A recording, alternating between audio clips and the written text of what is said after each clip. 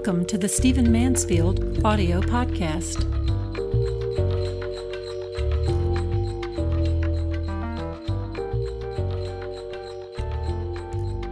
I want to talk to you in this podcast for a few moments about answering our culture of despair.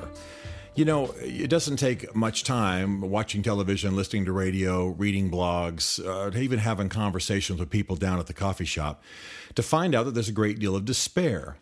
And there was a little piece in the paper here in Nashville done on me yesterday. And one of the things I was grateful that it brought out, it doesn't matter to me whether I'm in the paper or not, but when they are going to do an article on me, I'd prefer it be accurate.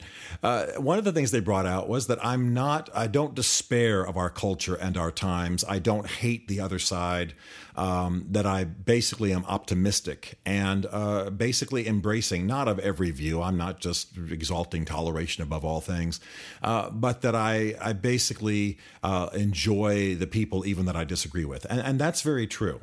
But by the same token, some of my friends, left and right politically, Christian and non, are very, very despairing and disillusioned at this time in history, really about to open a vein. I mean, very sad. And I understand that there are things happening in our society that are not pleasant. I understand there are shootings and storms and things of that nature. But at the same time, a general attitude of despair is something that becomes a cancer in our own souls, and it becomes a cancer in our society. And I want to just answer this for a moment. I want to give a little bit of substance to not so much why I am the way I am, but what I urge for people. One of the things that causes people to believe that these are times in which we ought to despair, and that it's appropriate to despair almost entirely in our culture and of our culture, is that there is a sense that a golden age has been lost. Now, I understand that in many societies, communities around the country, they can look back 50 years. Hey, people didn't used to have to lock their doors. And I remember when the community pulled together. And I remember before such and such a people moved into the community, it was better. And I understand all that kind of thinking. But I will have to say that I'm speaking now more as a historian than anything else. There is no golden age. There is no golden age. In fact, we are in many ways living in the greatest times ever in history. I mean, I was like looking at the life of my daughter the other day. We were getting lunch together and just thinking, now this is a girl who's not finished college. She doesn't have a lot of money. She lives the life that would have been the life of a king a few centuries ago.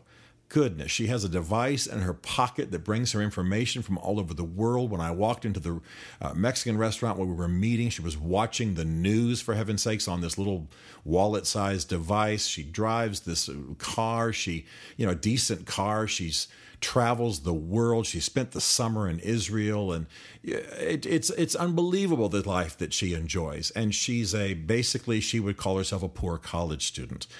We are living in the finest time. When I ask people what are the best times for you think in history, they almost always point out some time that is just filled with trouble. And then let's not even mention if you were black or Hispanic or Asian at that time, or you were the oppressed people in a certain country, or you were living in Soviet Russia. I could go on and on and on.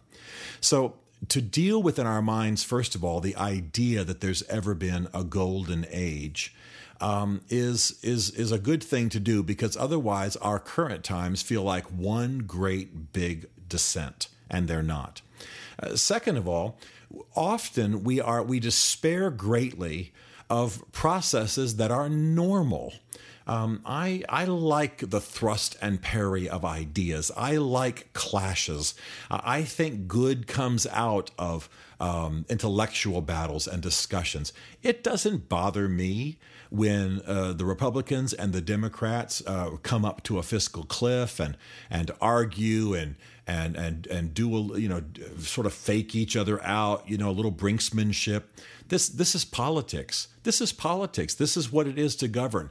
Don't despair. Other countries have killed their Speaker of the House on the floor.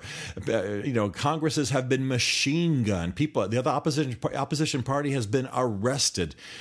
It's the conflict of ideas is good.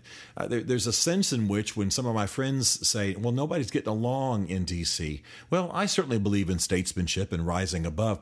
At the same time, they weren't sent there to get along. They were sent there to represent opposing ideas. And so I'm not bothered that they're arguing. I'm not bothered that they're fighting it out. I'm not bothered necessarily that Mr. Obama and Mr. Boehner aren't having, a drink at the end of the day. Let them fight out their values. We've got big political, intellectual, cultural battles to have and issues to decide, and they're not going to be decided without heated discussion. So let's get to it. At least it doesn't get violent. Nobody's being caned on the floor of the Congress as happened in the early 1800s. I don't like the tension and the arguing any more than anybody else, but it's part of the process of working out where the country should go, and that's very much in question right now. There's another issue that keeps me optimistic and another issue that keeps me from despairing, and that is something, by the way, that many people in our generation are guilty of, and that is believing that the opposition is evil. As I've said many times on this podcast, I work in D.C., I work with people on both sides of the aisle. I know people on both sides of the aisle. There are good, and I would even use the word godly people in both parties. And some of you will immediately say, because I'm pro-life, well, all Democrats are, endorse a platform that's pro-abortion. How can there be a good Democrat? Well, there are good Democrats, and there are ragingly pro-life Democrats, many of them in Congress. In fact, as I've pointed out many times before, Mr. Obama was proposing his health care legislation. It was 12 pro-life Democrats that held the bill up until some pro-life guarantees were secured. Pro-life Democrats, men in his own party. So what I'm trying to say is I don't despair, because I believe that normally the people who differ from me are good people. They're people who intend good. You don't go to Congress to blow the country up. You don't go to Congress to wound and hurt people, whatever party you're in. And I've been with men who sit in Congress, Mr. Dellums from California at one point, who are virtually Marxists. And I don't find them evil. I vehemently disagree with everything they represented, but they weren't inherently evil men. They were doing what they thought was right for the country from a different perspective. So that makes me more the happy warrior and less the bitter, angry, let's kill these people and the country will get better kind of attitude. And then the final one is this. The final principle is this. Because I'm a Christian, because I believe in a sovereign God, I believe that I live in the times I was meant to live in. I believe I basically am, give or take a few pounds, give or take a few personality oddities, I basically am who I'm supposed to be, living what I'm supposed to be living in our times. And that makes you bold. That makes you courageous. I think that for many of us, we've lost the idea that there's a God involved here. That he's not brought us into this generation to destroy us, that things can change, they often change, and they often change quickly. And the way they change the most is when people with a sense of calling and destiny and purpose, and some level of love and community orientation try to make a difference in the society.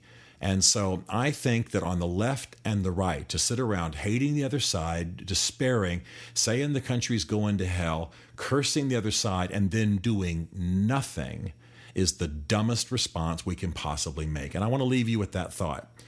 Many, many times I'm in the home of a friend or a relative or having a discussion with somebody maybe on their back porch, and I'll listen to them rant for a while. And I've gotten a little bit bold about this recently. I've begun to say, okay, well, what are you doing to make a difference? What are you doing to make a difference? Because I'm weary to death of the person who just wants to gripe. And on all the causes I care about, I'm active. I'm up and at it. What are you doing? Are you griping about stuff you're doing nothing to change? I guess my final thought as I rant on is this. Do not believe everything that CNN, Fox, MSNBC, or anybody else tells you about your world. Put your head out your window, get active, get involved, and you'll find that things are more malleable than you think. Despair is not an answer. You getting busy And as a number of world leaders have said, becoming the change that you hope for, that's where the answer is. Stephen Mansfield is a New York Times best-selling author, a popular speaker, a frequent faith and culture commentator on Fox and CNN, and a blogger for a number of leading online news services. His groundbreaking books on faith and American society include The Faith of George W. Bush, The Faith of Barack Obama, The Mormonizing of America, and the soon-to-be-released Lincoln's Battle with God. You can learn more about Stephen at www.mansfieldgroup.com and connect with him on Facebook and on Twitter under the name Mansfield Writes. The Stephen Mansfield podcast is produced by Isaac Darnell for Chartwell Literary Group.